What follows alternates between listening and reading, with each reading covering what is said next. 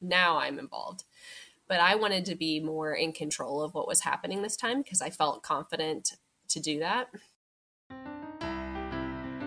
Welcome to the Happy Home Birth Podcast, your source for positive natural childbirth stories and your community of support, education, and encouragement in all things home birth and motherhood.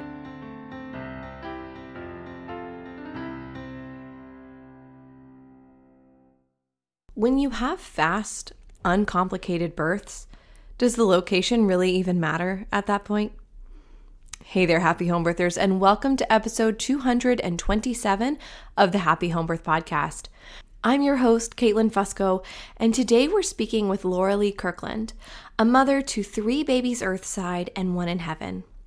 We'll hear how Lauralee's decision-making has changed with each new birth and how she's been able to step into both labor and motherhood more confidently each time.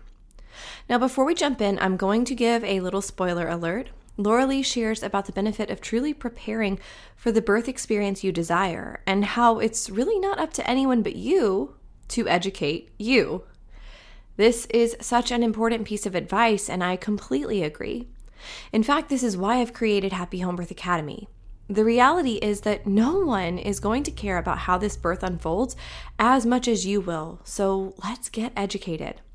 Let's take the time to decide what's important to you, to prepare for all of the potential situations that may arise, to learn how to not only cope, but enjoy our birthing experience, and to deeply ready ourselves for postpartum. And I've got a coupon code for you. Use the code PODCAST to get 10% off at checkout. You can just jump to the show notes and click right there to gain access, or go to myhappyhomebirth.com/HHA. Okay, let's head into today's episode. Please remember that the opinions of my guests may not necessarily reflect my own and vice versa. And the show is not medical advice, it's an educational tool. So continue to take empowered responsibility for your health and your family. Lauralee, thank you so much for coming on the Happy Home Birth Podcast. Thanks for having me, Caitlin. I've been excited to chat with you today. Oh, I'm so excited to have you. It is really fun to have somebody local on the show. So this will be such a great conversation. Would you mind taking just a few minutes to introduce yourself and your family to the listeners? Sure, yeah. My name is Lauralee. I'm married to my 8th grade sweetheart. We had a rocky start, but made it to the aisle. We've been married for 10 years in August. We have 3 children on Earth. Wow, you and your 8th grade sweetheart had a rocky start. That's yes, imagine that. Crazy. But that's so wonderful. What an incredible relationship. So let's go ahead. I know you've got several stories to walk us through. Let's start from the beginning. Can you share what your first pregnancy and birth experience was like? Yeah, so my first was in 2017. We were living in Charleston and had just moved there when I got pregnant. And I would say the pregnancy itself was really good. It was kind of stereotypical. I had the morning sickness, and I was in real estate school and felt miserable in class all day long. But we survived. I immediately called an OB when I found out I was pregnant and got on their schedule. A lot of the people in my family are medical. And so the idea of delivering in a hospital was pretty normal to me. And I always expected to do that. That's how I pictured it in my head. But right before I got pregnant, I had met somebody who was telling me about the Business of Being Born documentary. And I was like, all right, I'm about to start trying to have a baby, so I should start learning stuff. So I watched it and I was like, oh, wow. There's so much more to this than just go to the OB and do whatever they tell you. So I started learning and researching and got very into it. And after watching that documentary, I was convinced. I was like, I definitely want a natural birth, but I can do that in the hospital. That's probably the best way to go because I want to be safe and I want to make sure everybody else feels good about it. That was important to me at the time.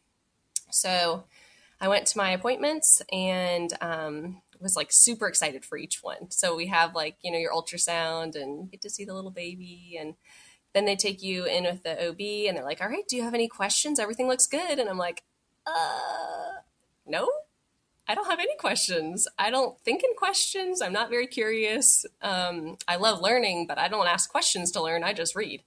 Um, so I kept leaving being like, all right, well, I guess I'll figure out what's next. So at my probably 12-week appointment, I was trying to come up with a question. And I was like, so when do we talk about a birth plan?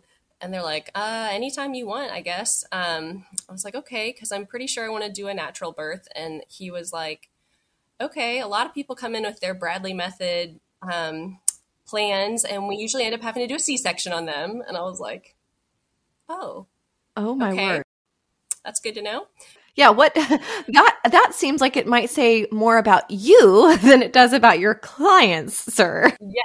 I already knew from researching him that he specialized in high risk and multiple deliveries. So I did understand that, but I was also like, this is probably not a good fit, especially because I know that a lot of stuff is out of your control. But if, like you're saying, it says more about them, like if I might have a great plan to go natural, but it might not go well. And if you tend to jump to a C-section, maybe you're not the right fit for me. Right. So I was like, okay, I think I'm going to go the midwife route.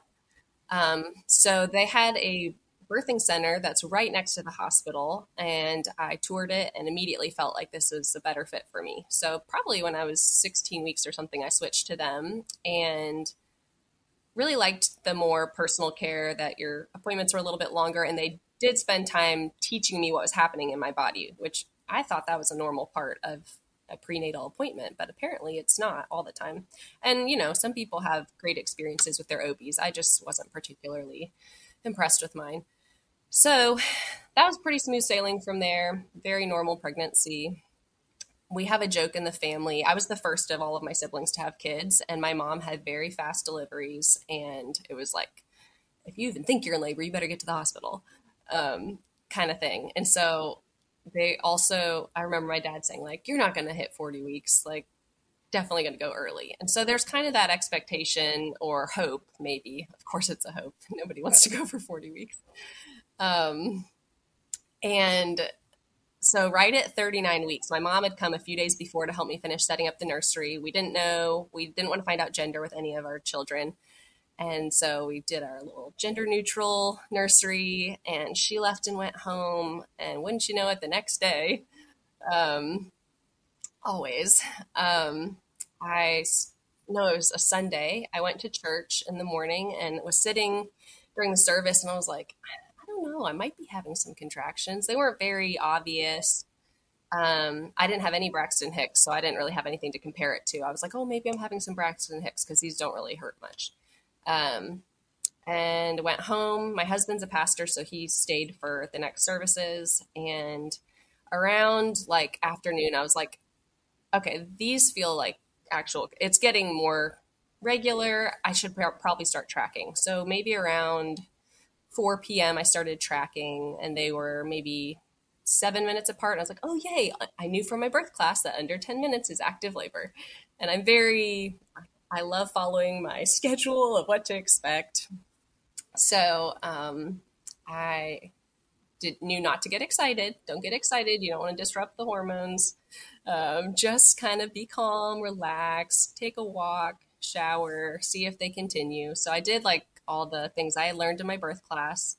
And my birth class really helped me feel equipped to like know each stage what to expect. And when my husband was home, we took a walk around the neighborhood. I ate, wanted to make sure I got some food because I knew at the hospital I likely wouldn't be able to. And I thought my labor would be fairly quick, but I didn't want to assume.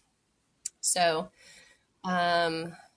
around 6, they were like 3 to 5 minutes apart already. So I had really been in active labor around 4 p.m. Around 6, I'm like, okay, they're getting closer together. My midwife had said 3 to 5 minutes apart for 2 hours before I come in.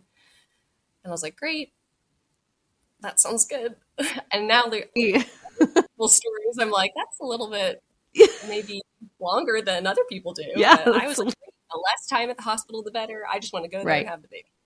So I think around 8:30, we headed to the hospital because they were 3 to 5 minutes apart. And I was pretty uncomfortable in the car. Like, thank goodness that we lived less than 10 minutes from the hospital, because I was like, this is this is intense. And my water didn't break. And so I was like, I don't know if that's coming any minute. I didn't know what to expect. We get checked in, and I'm 4 to 5 centimeters and disappointed because I was 2 to 3 in my prenatal checks.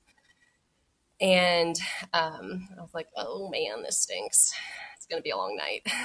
Um, so I had called my mom, and she and my sister were in the car headed to us. They're 3 hours away. So they show up maybe around 9 or 10. I don't know. And my contractions are overlapping, like 1 to 2 minutes apart. I'm not getting any break.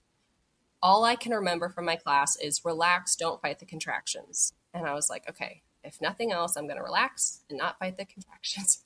And I tried, like, leaning on my husband, the peanut ball, everything made it so much more intense. And I was like, all I can do is lay here on my side.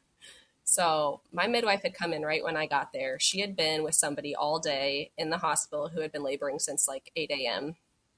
And she had to be with her mostly. So I had my nurse, who was fantastic. I really liked her.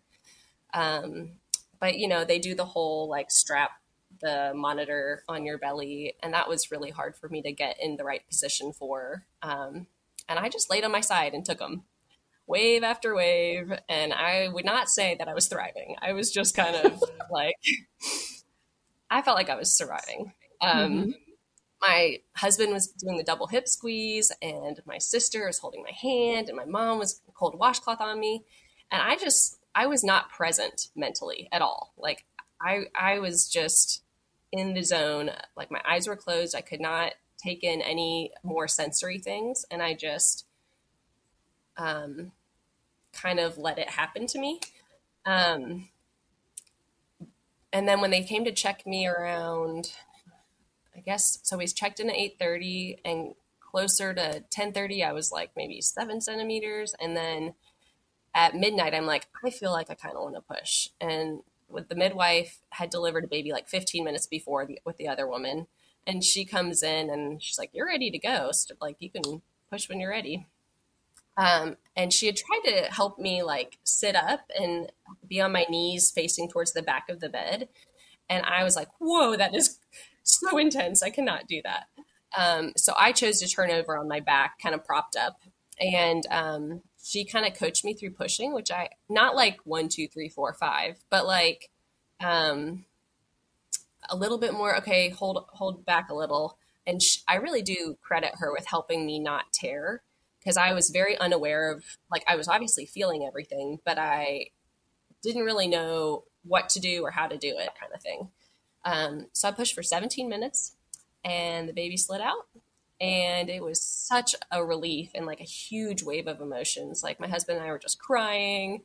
And I'm like, what is it? Because, we didn't know whether it was a boy or girl. And they're like, you tell us. And they held the baby up, and it was a girl. And we like said it at the same time. And just, it was so transformative as a human into being a mom. And to have that experience with my husband and I wasn't anticipating having my mom and sister in the room, but like, it was kind of like all hands on deck, and I didn't care anymore. And it was just such a beautiful thing to be surrounded by people who love you. And my midwife was great. And it was the best several hours. Like it was 4 a.m. when I looked at my phone and was like, oh my gosh, we've been here for 3.5 hours already. And time just flew. It was so great. She nursed immediately, and I immediately felt so much relief and so much better. So, and also nurses are saints. The way that they help you after you have babies, and I'm sure midwives do the same after you have birth, but anybody who helps women give birth and takes care of them afterwards are amazing. I had no idea, that first time you have a baby, you learn a whole lot about what it takes, and you can't do it alone. It really helps to have a community. So that was our first.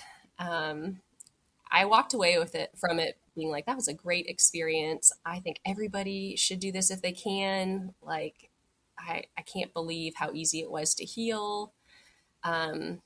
We go home with the baby, and I am crying all the time. Like, I'm happy, but I am like, everything feels big to me. Like, every time somebody else holds her, I'm like, it's my baby. And it kind of continued like that. I didn't realize it at the time because I'm pretty familiar with the feelings of anxiety, but it did not feel like anxiety. It just felt like, oh, this is what it's like to be a mom. You care a lot about your kids, and everything is a big deal because you realize you're the one who makes all the decisions for them. And I just got sucked in to uh, maybe helicopter mom, but not in a sense of like controlling everything, but I just could not relax with a lot of things. So that was what being a mom was like for me for the first year. And around the time she was 1 or so, we were like, all right, we can start trying. And my cycle had not resumed at all. I was nursing and having a really hard time keeping weight on. I was pretty underweight, which I realize is maybe some people think that sounds nice, but it's not very nice because you don't have energy and you don't feel healthy or good. You just feel like just tired all the time. So I didn't know if we'd be able to get pregnant right away since I hadn't had a cycle. I knew we'd probably have to just catch the first egg out. And that's what we did. So we got pregnant when she was around 13 or 14 months old. And it just happened to be at a time that we were going through a lot of turmoil personally and vocationally. And there was just a lot of really hard things at that time in our life. And I was still very underweight. And we went on a trip, a great trip to the Bahamas with our family for New Year's.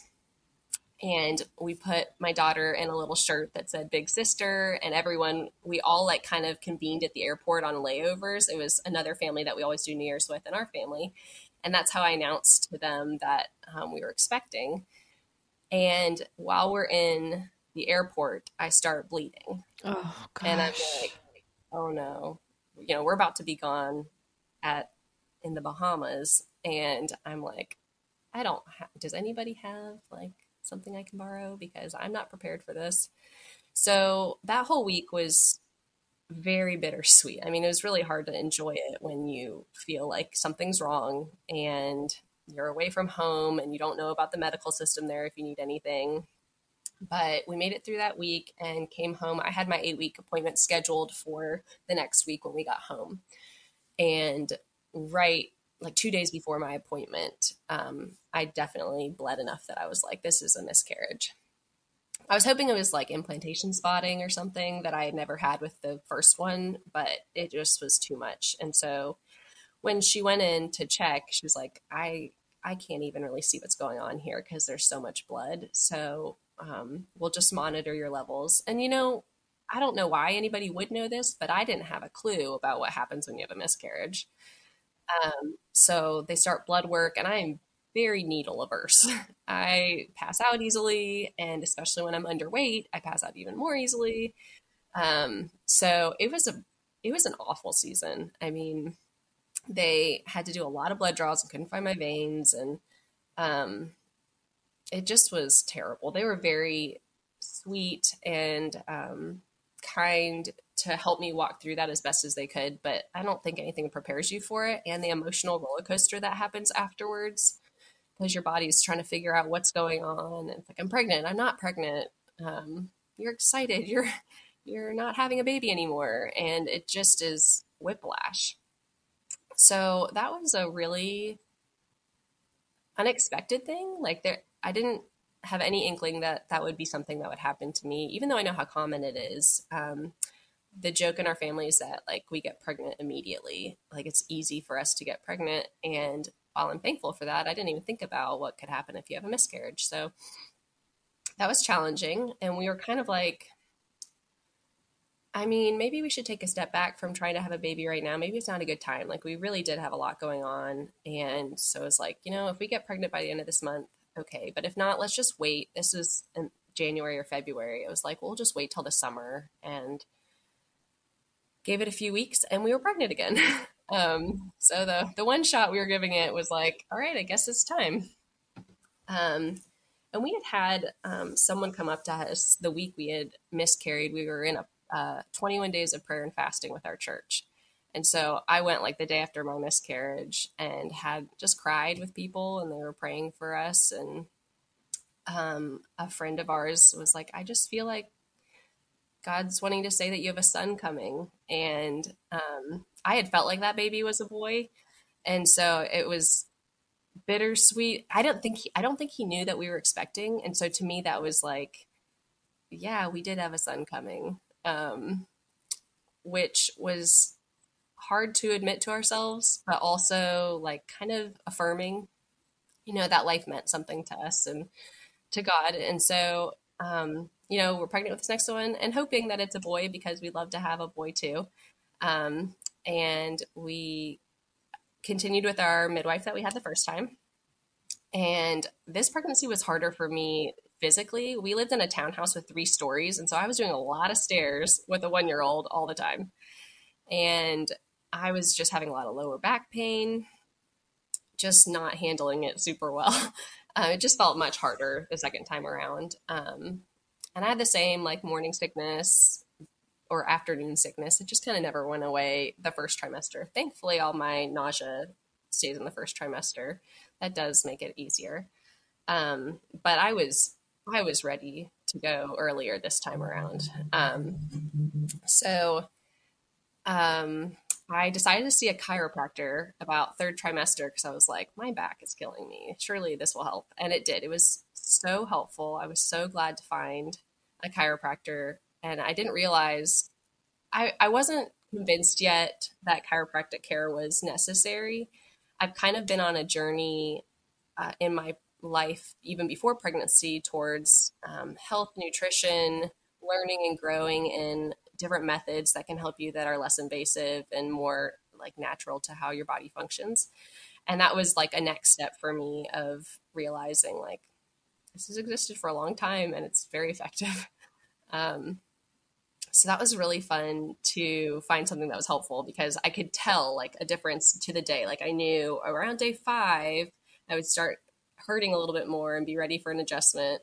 And it was just great. So my goal for this next delivery was, because I like to compete with myself, I wanted my birth to be a little bit faster. Because the first one was start to finish of active labor, only like 8 hours, which is totally great for a first birth. But I was like, if it could be a little faster, that'd be nice. I don't know. I cared about that at all. But I think also with being in the hospital, I was like, just don't want to be there super long. And my water had never broken with Finley's birth. So I was like, that was nice because I didn't have to clean up anything. And I didn't have any questions about what active labor was. It was very obvious. So I was like, that would be cool too. So it was a Saturday evening. I like to have weekend babies. And my mom had come up again. We, in this meantime, I had felt like God was telling us that we were going to move. And I didn't set up a nursery for this child. I was just like, I know this is happening. And I didn't feel like I could tell my husband because he was leading a team. And I didn't want him to feel uprooted in his mind because I had no hard facts to back this up. It was just like, this is a feeling I have. And so I was just like, he's like, do you want to like put a crib in there? And I'm like, no, we'll figure it out. Cause I also co-slept for a while. And so I was like, I mean, she or he will be with us regardless for a while. So we'll just wait till we find out what the gender is what I told him. So we can, we'll just wait until we find out where we're moving. Yeah. I felt like it was the upstate of South Carolina, like back to home, but I didn't have any specifics. And so I didn't want to say anything. And so I'm due Halloween and it's like summertime before, it's probably August before I feel like I can tell him why. And I tell him, and wouldn't you know it, things just started happening and they asked us to move back up to Greenville. So I'm like trying to figure out timing of when to list our house because I'm a realtor. And I decide to list our house. My mom comes up and we're just kind of waiting. I was hoping, since I went into labor with my first at 39 weeks, I was thinking maybe it'll be earlier, got all excited. And of course it was not earlier. But it was only 39 and 2 when I went into labor. But my mom had come up that week at that 38 and a half or so and helped me get the house ready. So I listed our house on a Wednesday, I think. And we had showings Thursday and Friday and Saturday morning. And then Saturday night, I was bathing my daughter with my husband and getting her to bed. And right around like 6:45 or something, right after we'd given her a bath, I was like, wow, that was a really strong contraction. And I had Braxton Hicks since 22 weeks. Like I had been having them my whole pregnancy. And I even had like a false alarm, which is why my mom had come up. I had them like 7 minutes apart for 4 hours, and then it just went away. And so I was disappointed about that, but I was like, all right, maybe everyone tells you like they're not fake. Like it does count towards when you have labor. It's doing something. It just wasn't your time.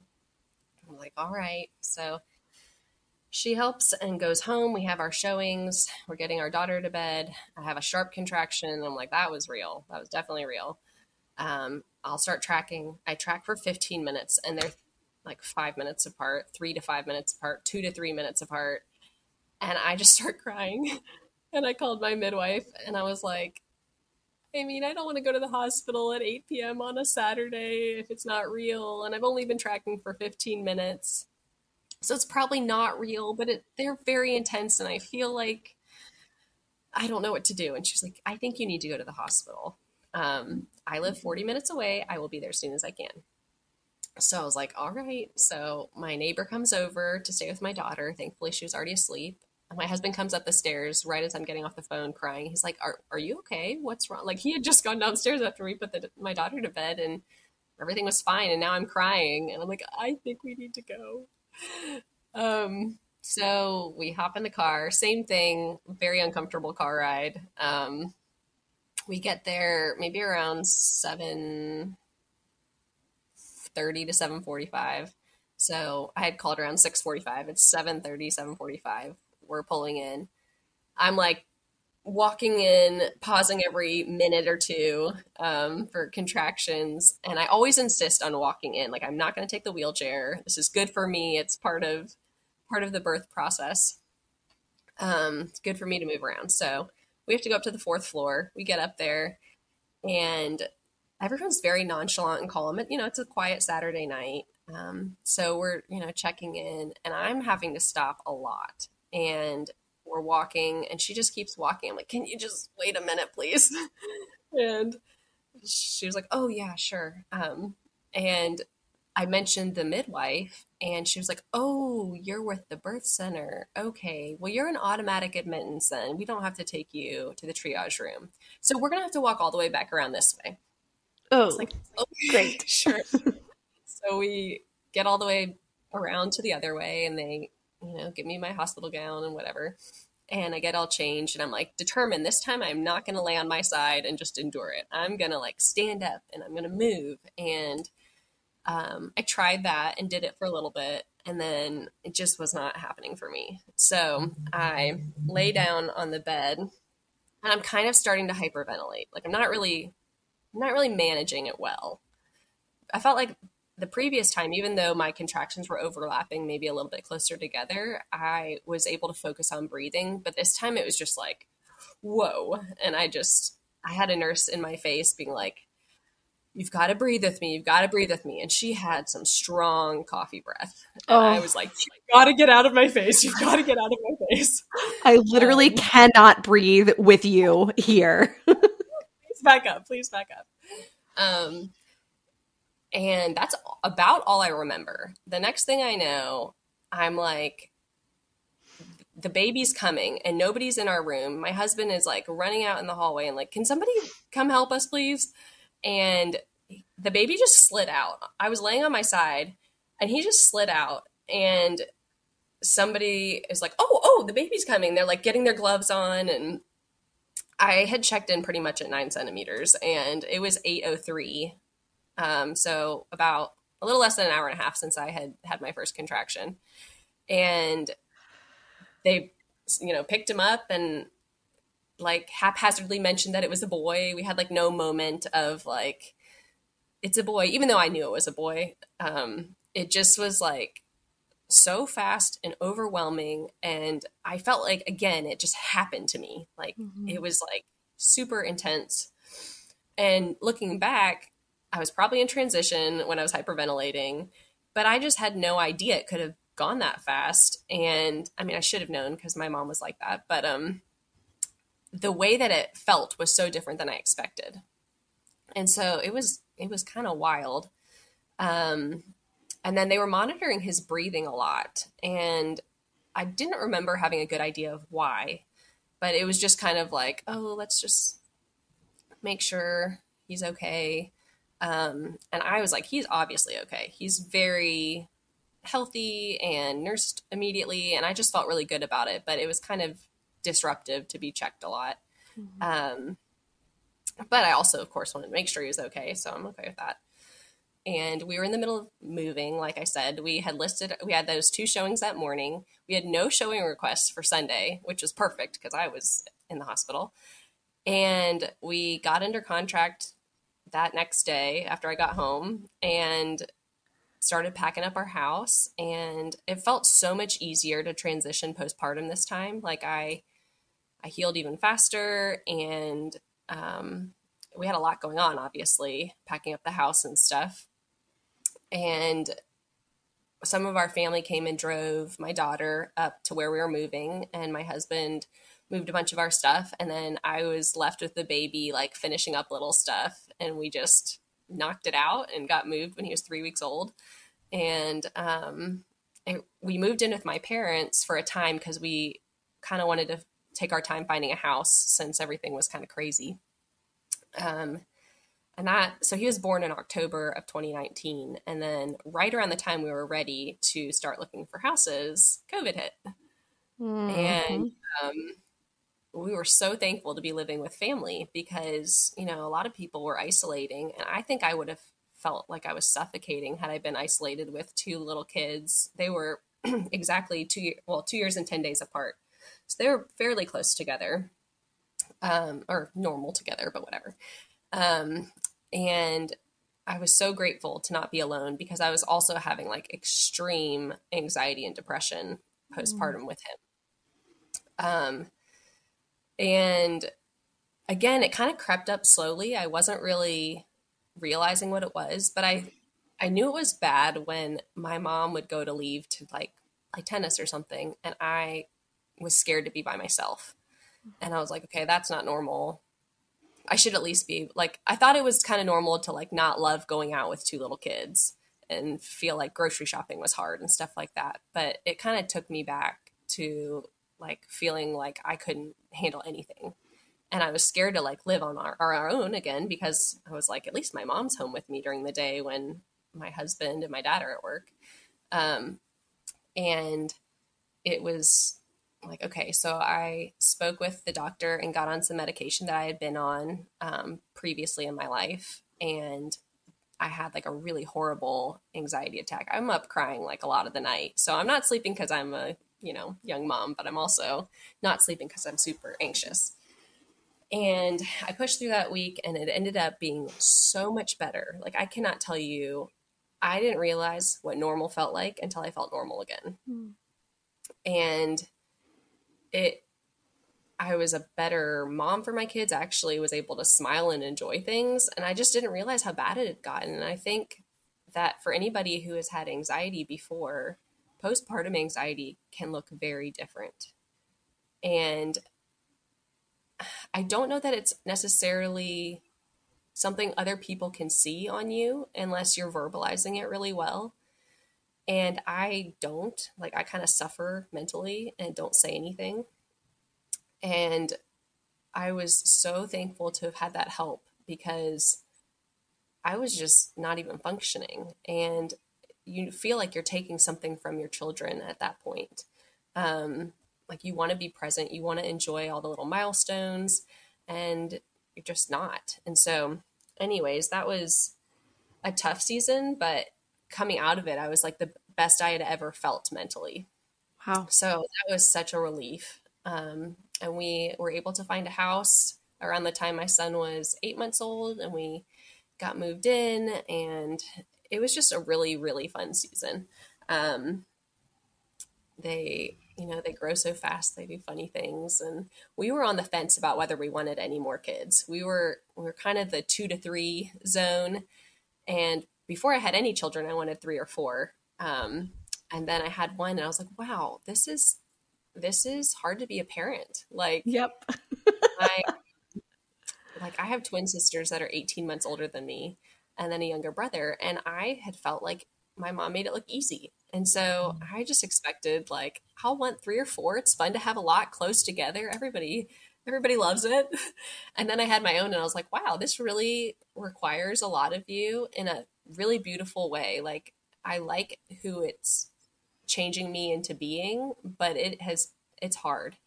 It's very sanctifying. And I didn't realize how many selfish tendencies I have that you have to surrender and be like, no, my whole life is given to serve little people who don't appreciate it. And yeah, I mean, so I wasn't sure, are we done at 2? Are we going to have 3? My kids also don't sleep through the night till they're 1. And I realized there's things you can do to help that. But for what I felt comfortable with, I just went with it. So it takes me a while to get some sleep, and that's a big factor. But eventually we're kind of like, okay, if we're going to have another one, we don't want them to be too far apart. So around the time our son was 2, we were like, okay, I think we do want one more. So we get pregnant and we're in a new place. So we need a new provider. And I was like, I had 2 really great natural births. I didn't tear with either of them. One of my fears of doing anything like a home birth was that if I tear, and I don't have any anesthesia or anything, which I realized you can do local anesthesia, and I wasn't planning on getting an epidural anyways at the hospital, but I was just like, if I tear, I don't want to deal with all that. I also am a little bit of a clean freak, and I was like, I don't like the idea of all that stuff being in my house. But this time around, I was like, I feel a little bit robbed of the sweet postpartum experience of getting to soak in your baby without interruption. And that was one thing that bothered me about the hospital was that, okay, you've had your baby. Now we're going to interrupt you every couple of hours to check on you guys, whether you're doing fine or not. And I was like, I think I want a home birth this time. I had been listening to your podcast, and the normalization of hearing so many positive birth stories of this is not uncommon. It's not dangerous. I had been led to believe. I don't know if anyone led me to believe that, but just if you are normal in culture and don't research for yourself, you might think that it's dangerous. So once I did more research and listened to a lot of positive birth stories, I was like, this is what I want. I want a home birth this time. I don't really want to tell everybody because I don't want a lot of opinions, but each step along the way as a mom, I grew in confidence in my decisions and realized that you really can't please everybody. So somebody's going to have a negative opinion of the decision that you make, and that can't be why you make a decision.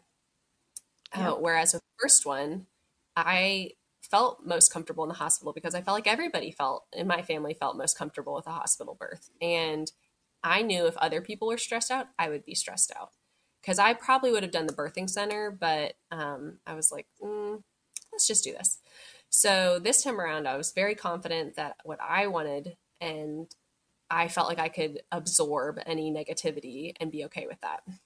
So I found a midwife and started using them, and then found out how much more expensive it would be for me to birth with them than it would be to have a hospital birth.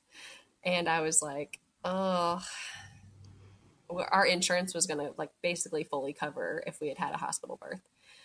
And I'm super practical. And I just felt like I couldn't do that to my family to pay that much more for what I was viewing as a quote unquote experience that I just wanted. Mm-hmm. And so I switched providers to a very similar practice to what I had been with when we lived in Charleston, except for they were even more medicalized, I believe. It felt like an OB, but a midwife. And they deliver only in the hospital. They have a birthing center, but it was closed at the time because of COVID. So I was hoping that they would open the birthing center before I delivered, but they were not giving me very good indications that it would be open by then. So I just kind of was like, you know what? I can birth anywhere. I have pretty good fast deliveries. Just don't get all up in your head about it. You can do it. And as time progressed and I saw different providers, I was just getting less and less satisfied with the care that I was receiving. And it felt like I was shuffling through an OB's office. And also with my first two births, I forgot to mention that at my second birth, my midwife did not make it for the delivery because it was so fast. So she delivered the placenta, which was nice. But I felt like my midwife hadn't really been with me for either of my births. And I was hoping that this time around I would have the one person that I knew could make it be there. And I just felt like that wasn't going to happen. I would have to be in a hospital that was 30 minutes from my house. And I was terrified that I would have a car baby based on my last birth. Like, I was like, okay, if I'm going to have a really fast birth and I have to drive 30 minutes, I don't know how this is going to work. And I kept getting more and more uncomfortable with it. But at that point, you know, it's now post-COVID. So a lot of people have started using midwives. They are all booked. And I had been like, okay, I'm going to find a midwife that's covered by my insurance to do a home birth. And I did some research and knew that it had to be a certified nurse midwife in network. And so when that all was said and done, there's only two of them that fit that criteria. And I had already reached out to everybody and everybody was full. So I kind of had decided, okay, this is just what it's going to be. Well, then I was listening to one of your episodes. And can you remind me of the woman's name who... Shanice. Okay, Shanice, yes. Shanice's story. She shared about how she drove, I believe it was 6 children from, do you remember what state? I knew she was in New Jersey. She drove from New Jersey to Texas because of the birth that she wanted to have. She lived with family for about a month or something. And when I heard her story, I was like, wow, what commitment to creating an environment that is going to give you the birth that you want. And obviously you don't control all of the elements of it, but to whatever extent you can, it was such a kick in my pants to be like, okay, you want a home birth and you don't want to pay for it. Like pay as much as you would. And so you're going to have to just ask again. And I usually like to respect people's boundaries, and I've been told no. So the answer is no. But after listening to that episode, I was like, no, you know what? I am going to ask again, and I am going to tell them all the reasons why I think that they should take me. And I reached out, I DM'd you because we live in the same city now, and asked for some recommendations of other midwives. I was like, maybe I'm missing some others that are possibilities. Like, I'm going to do everything that I can to make this happen. And so I reached out to some, got some more no's. But there was this one midwife that lived 5 minutes from my house, and she was operating out of her home at the time while she was building a birthing center. She had delivered like 1,200 babies. She's very seasoned. And I kept seeing her driving on the road. Like, I would see her car. It has a bumper sticker with her practice name. And of course I had researched. So I saw her picture on the website and she looked like the picture. I was like, this is her. Like, this is the midwife. And I would see her driving on the road and I'd be like, this is who I'm supposed to deliver with. I just know it. Stop the car. I need to talk to you. I thought about following her home, wherever she was going one time, but I was like, I don't want her to like feel like she's scared of me. Right. It's a fine balance. Yes. I want her to like me. I don't want her to like be like, please get away from me. So I did not follow her, but I looked her up on Facebook and noticed that we had a mutual friend and that she attends my parents' church. And I was like, okay, well, more confirmation. I just feel like this is right. So I DM'd her and I was like, hey, just so you know, I have talked to your front desk person and they did tell me that you're full, but I am now 36 weeks and I am desperate to have a home birth. This is what my previous births have been. I made it short because I didn't want to overwhelm her, but I was like, they were fast. I didn't tear. My water never broke. Like, everything's very clean and straightforward, I feel like. Everything's low risk this time around. This is the care I've had. I would do anything for you to be my provider. And she thankfully said that she would take me. And she was like, I'm actually out of town for the next week, but if you are okay, we'll just start with the home visit because they come to your house and kind of get a lay of the land. And that was my first appointment, was my 37-week home birth visit. And I was like, all right, we're doing this. Like, I'm feeling great about it. And I had really jumped in this pregnancy. I would say I had a normal pregnancy again all the way around. I didn't have as much pressure like I had with my second. Like I had a much more comfortable, if you can call it comfortable when you have two little kids. It was a good pregnancy. And I spent probably the majority of it learning more about birth. And I listened to hundreds of hours of podcasts. And I was like, I want the beautiful birth that I've seen so many people have. I want the one that I walk away feeling like that I could do that 100 times. I want to soak it in. I want to enjoy it. I don't want to feel like it's happening to me. I want to feel like I'm an active participant that's joining my body with my baby and like in this beautiful, like, I can't even explain it. I just wanted it to be peaceful and worshipful. And I felt so confident that I could have that because I had studied and listened and learned and heard stories about it. And I wasn't scared of it anymore. Like, because I think after my first two being so intense, I was just a little bit scared. And this time I was like excited for it. And so it was summertime. I was due in June of last year. And so we were, out at the pool a lot, super hot. And I was like, I'd really like to have a daytime birth this time. So that's what I had prayed for because the other two, one was born at midnight, one was born at 8 p.m. And I was like, then you want to stay up all night and look at your baby because you're so excited that you have a baby. And I want to have a daytime birth so that I can stay up and not be exhausted. So I had a couple mornings where I woke up super early with contractions, like 2 a.m. I'd be up and they'd never get closer together. And then they just go away. We're at Saturday morning, but also I forgot to mention that before that, I had, like I said, wanted to learn as much as possible. So I ordered my birth records from the hospital. I wanted all of my birth records so I could pour through them and see, like, was I missing anything? I wanted to like have a very accurate timeline of my births so that I could always look back at them accurately. And I learned that my son, when he was born, had meconium stained waters and had a nuchal cord, and none of which had ever been said to me. And that was probably why they were monitoring his breathing more too. There's just all sorts of stuff. I found it really fascinating. If you ever have a hospital birth and you want to learn stuff about your birth. I also found out the name of the doctor who caught him when he slid out because I didn't know who that was. I never saw him again. I saw him for 5 seconds. So anyways, that was very helpful for me to like have my mind right. So anyways, this Saturday morning, I'm up from 2 to 6 a.m. with contractions only 20 minutes apart, but they felt like a little bit more real. So I was like, oh, maybe today's the day, but don't get excited because I'm 39 and 5 this time. I'm still in my 39 week. But just, it always makes you wait just one more day. It's really hard when your first birth is your earliest. And then it's like you're adding time on each time. It's like, this is not fair. It's not. It's miserable waiting. Like I always told myself, like, have a 42-week mentality because then you can't be disappointed. But I was still disappointed every time, and I never even made it to my due date. So, oh well.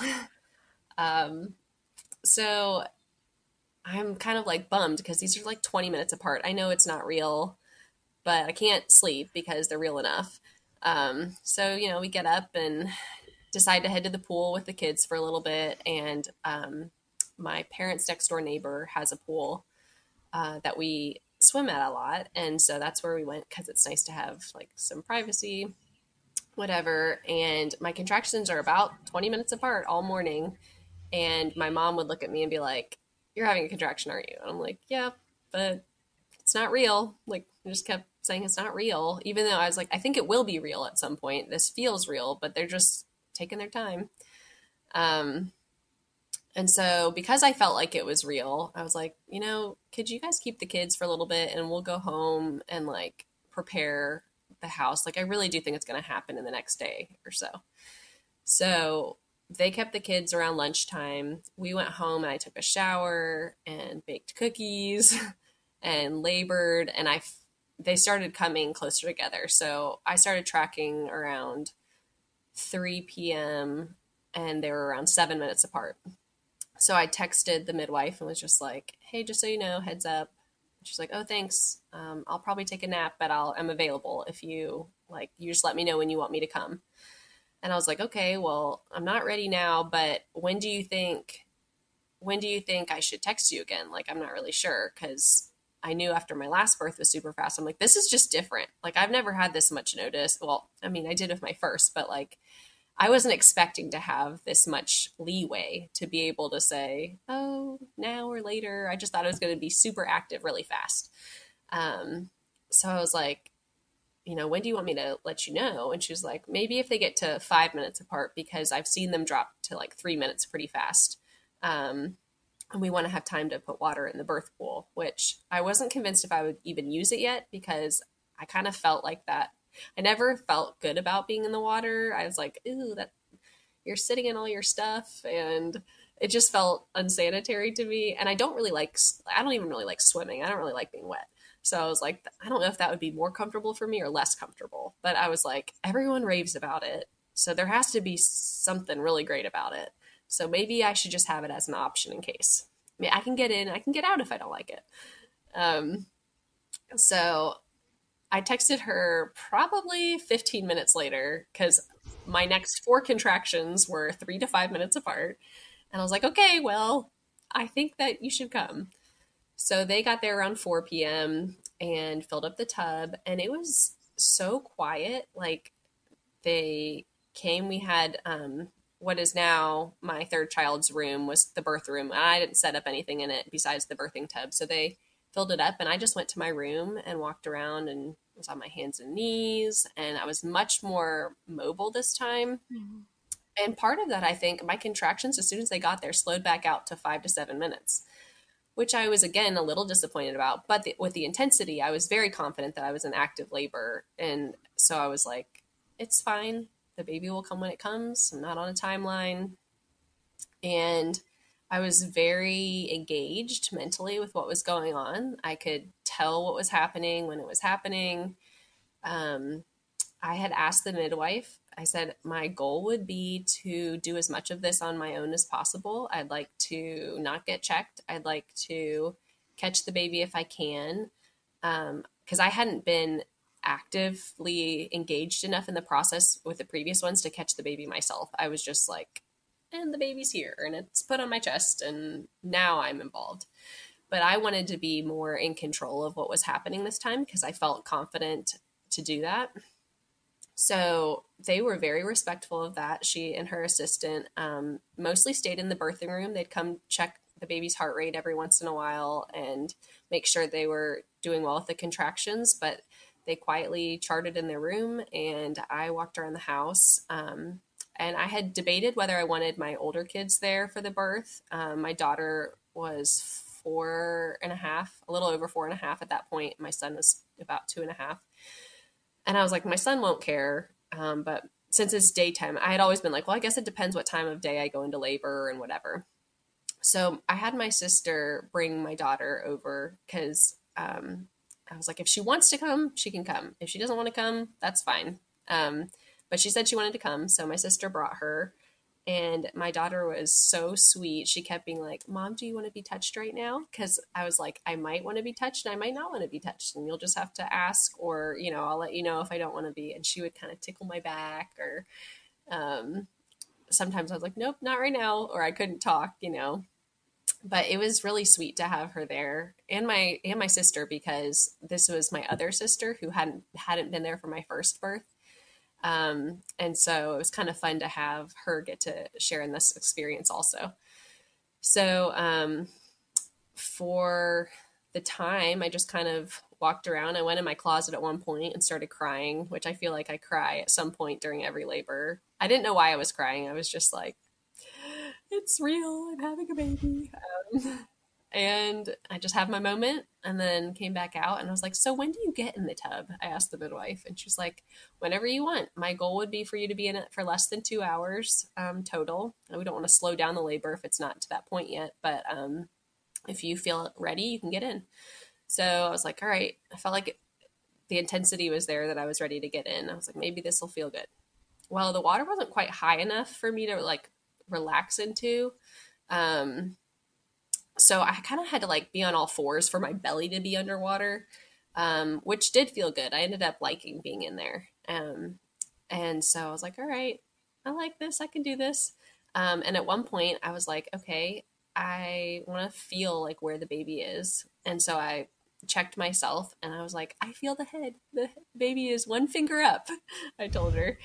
Um, and that was just so cool. I could feel hair and I was like, oh my goodness, like there's hair. Like I felt like I was getting to know my baby without seeing it. I don't know. It was really cool. But I can't express the difference in how I felt during labor. Like I was so present, like I was having conversations. Now, again, my contractions were 5 to 7 minutes apart, which was so different. Like I felt like a normal person. And then I just have a minute of intensity and I would kind of lean into it and do what I needed to do. But I felt like I was an active participant in this beautiful process. I had my playlist going of worship music, and it was just like it was beautiful. Um, so at one point, I don't remember asking this, but I asked my husband for some chapstick. And he went and got some and came back and was putting it on my lips. In my memory, I was like, "Oh, thank you for like you were so thoughtful to have gotten me chapstick," because I don't remember asking for it.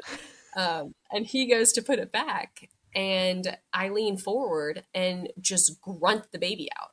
Like I had no idea that I was about to deliver. I was not pushing. It was definitely the ejection reflex. I just leaned forward and kind of like had a guttural response, and the baby just flew out. And I hear somebody calling Ryan because he was not back from putting chapstick on me. And I'm like, oh geez, he's not even here. So we sit back and get the baby, and this baby like looks so different from my first two. My first two look so much alike, and I had known from the ultrasound when I saw the baby on the ultrasound, I was like, this one looks different. And I looked up at my husband and I was like, it is different than our other ones. Like, I don't know why that was the first thing I said, but it just was like, oh my goodness, like so amazing. And I had decided beforehand, I wanted to hold the baby for like a couple of minutes before I checked the gender because I hadn't been like mentally present enough to enjoy that moment with the first two because I was so overwhelmed by everything happening. I was like, I want to give myself a second to like, okay, the baby's here before we have that moment. So I gave it, 5 minutes, and then they're like, okay, so what is it? And we looked, and it was a girl, which we were thrilled with. I mean, obviously we would have been fine with either, but I, having grown up with two sisters, had always wanted my daughter to have a sister, and we knew that we didn't want to have more children after this. So it was like, this would be really special if it was a girl. And it was, and it just was such a beautiful moment. And it felt so surreal. So, we're sitting there taking it all in. She's perfectly healthy and fine. And my sister sent the family an update that the baby was here and that I was good. And we had a few moments or we heard some feedback from people afterwards, like that they were so relieved. I think that a lot of my family had been pretty apprehensive about it, but thankfully they trust me and they know that I don't make decisions flippantly, and they had been very supportive and not verbally trying to challenge my decision at all. But I didn't realize how much I think that had been weighing on them until the baby was here and healthy and they were able to like exhale.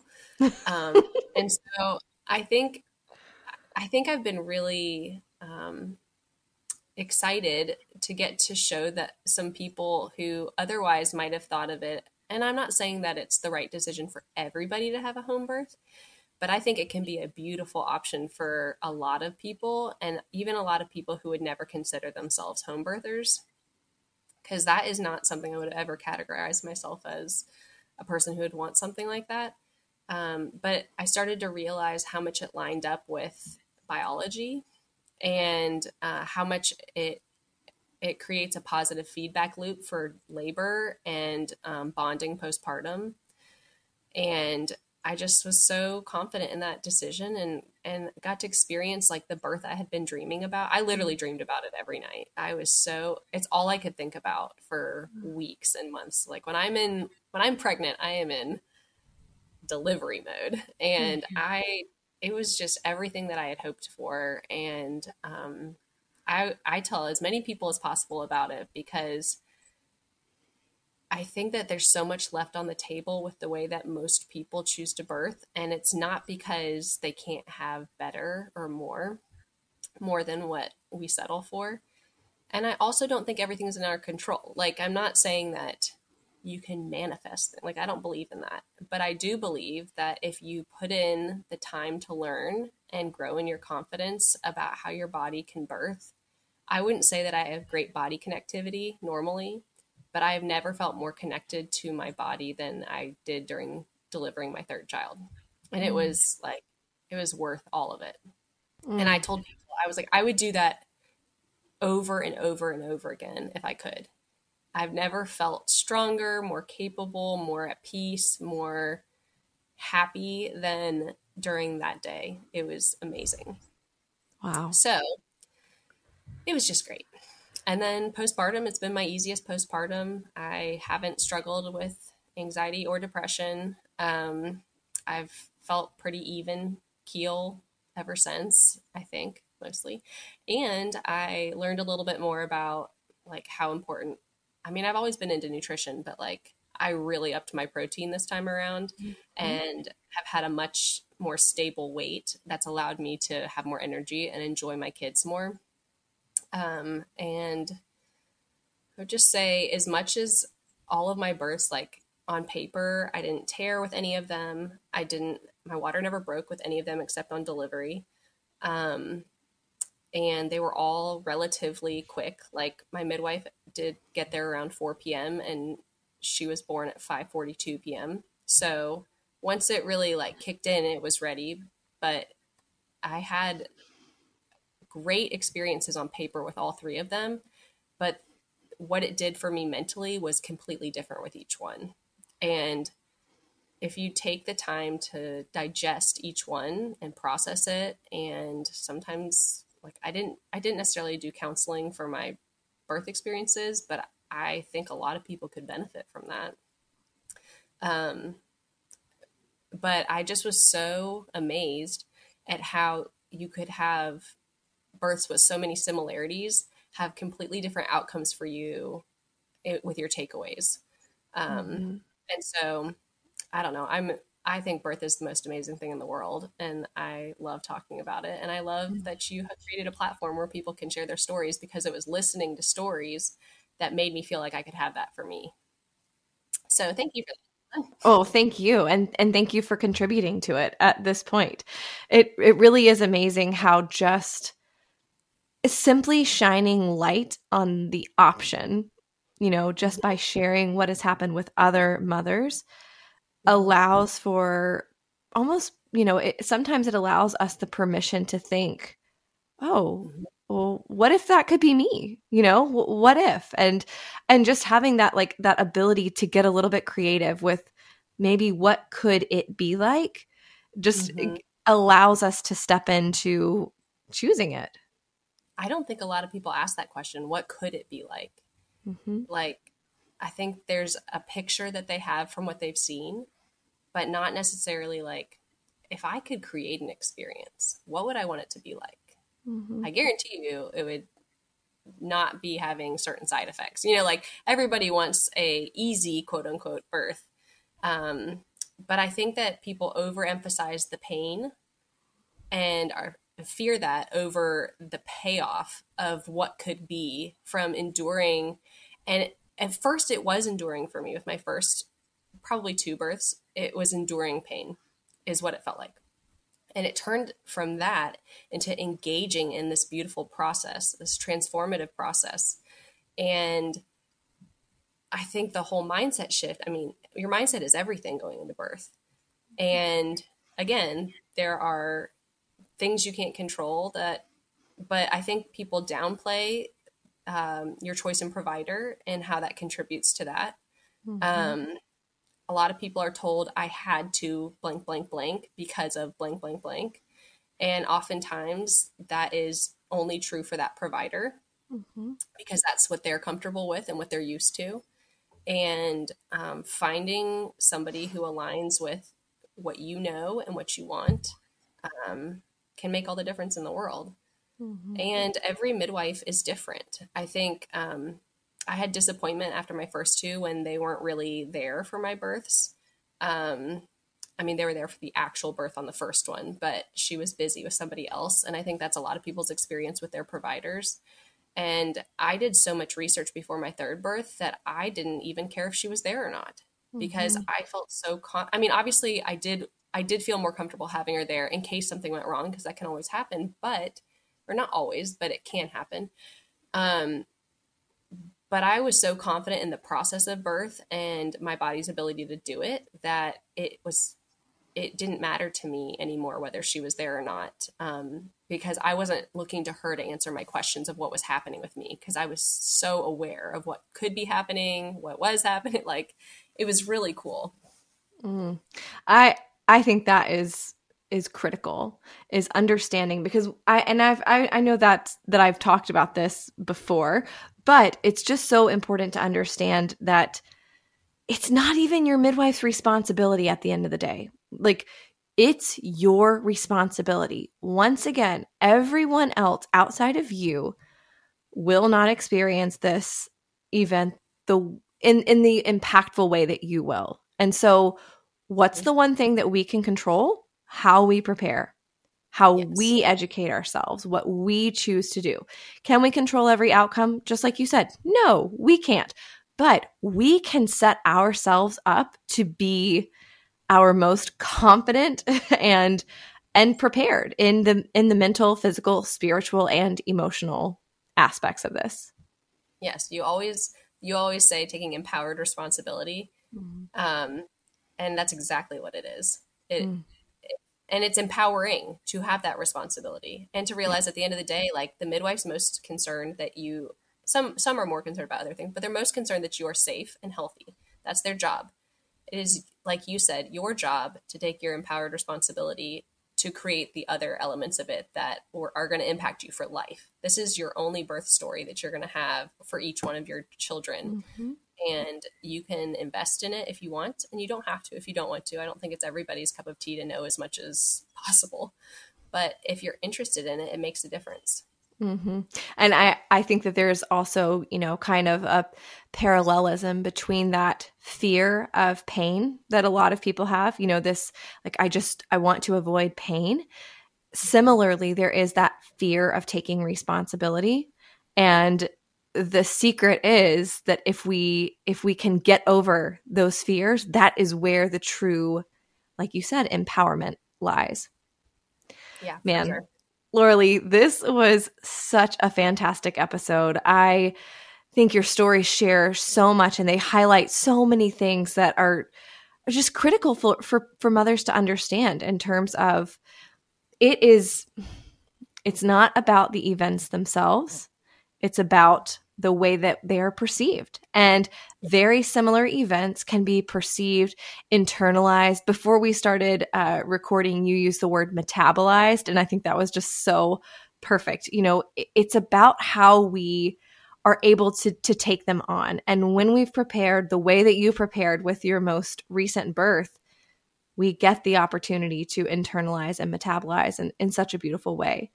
So I can't thank you enough. These were just such helpful examples of what birth can be like. Thank you so much for coming on the Happy Home Birth podcast. Thanks for having me, Caitlin. I really enjoyed it. Wow, what a beautiful journey. As we head into this week's episode roundup, I'm using the takeaways that Lauralee gave me specifically to share. They are absolutely perfect, and I agree with them 100%. Number one, like I mentioned at the beginning of the episode, it's so important for you to invest in your growth if you have an idea for your birth. as opposed to just leaving it to chance. In Lauralee's journey, she spent so much more time preparing for her third birth, which led to a sense of preparedness and joy in her actual birthing process that she had yet to feel before. She also felt far more settled in her third postpartum, and I have to imagine that her preparation played a role in this as well. Number 2, even with births that looked both good and similar on paper, the reality is that this doesn't necessarily mean that they're experienced the same way.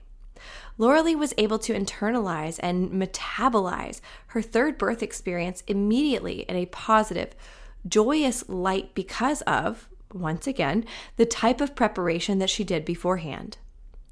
And finally, this type of preparation leads to one more amazing birthing aspect: the feeling of being part of your birthing process, as opposed to it simply happening to you.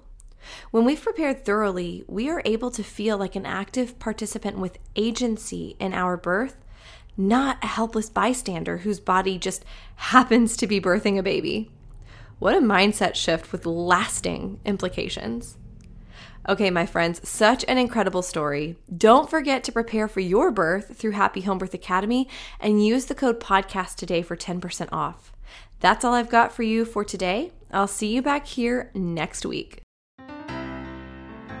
Thanks for listening to this week's episode. Are you looking to extend the home birth support, encouragement, and education? Join us in our Facebook group, Happy Home Birth Podcast Community, and check us out on Instagram at Happy Home Birth Podcast.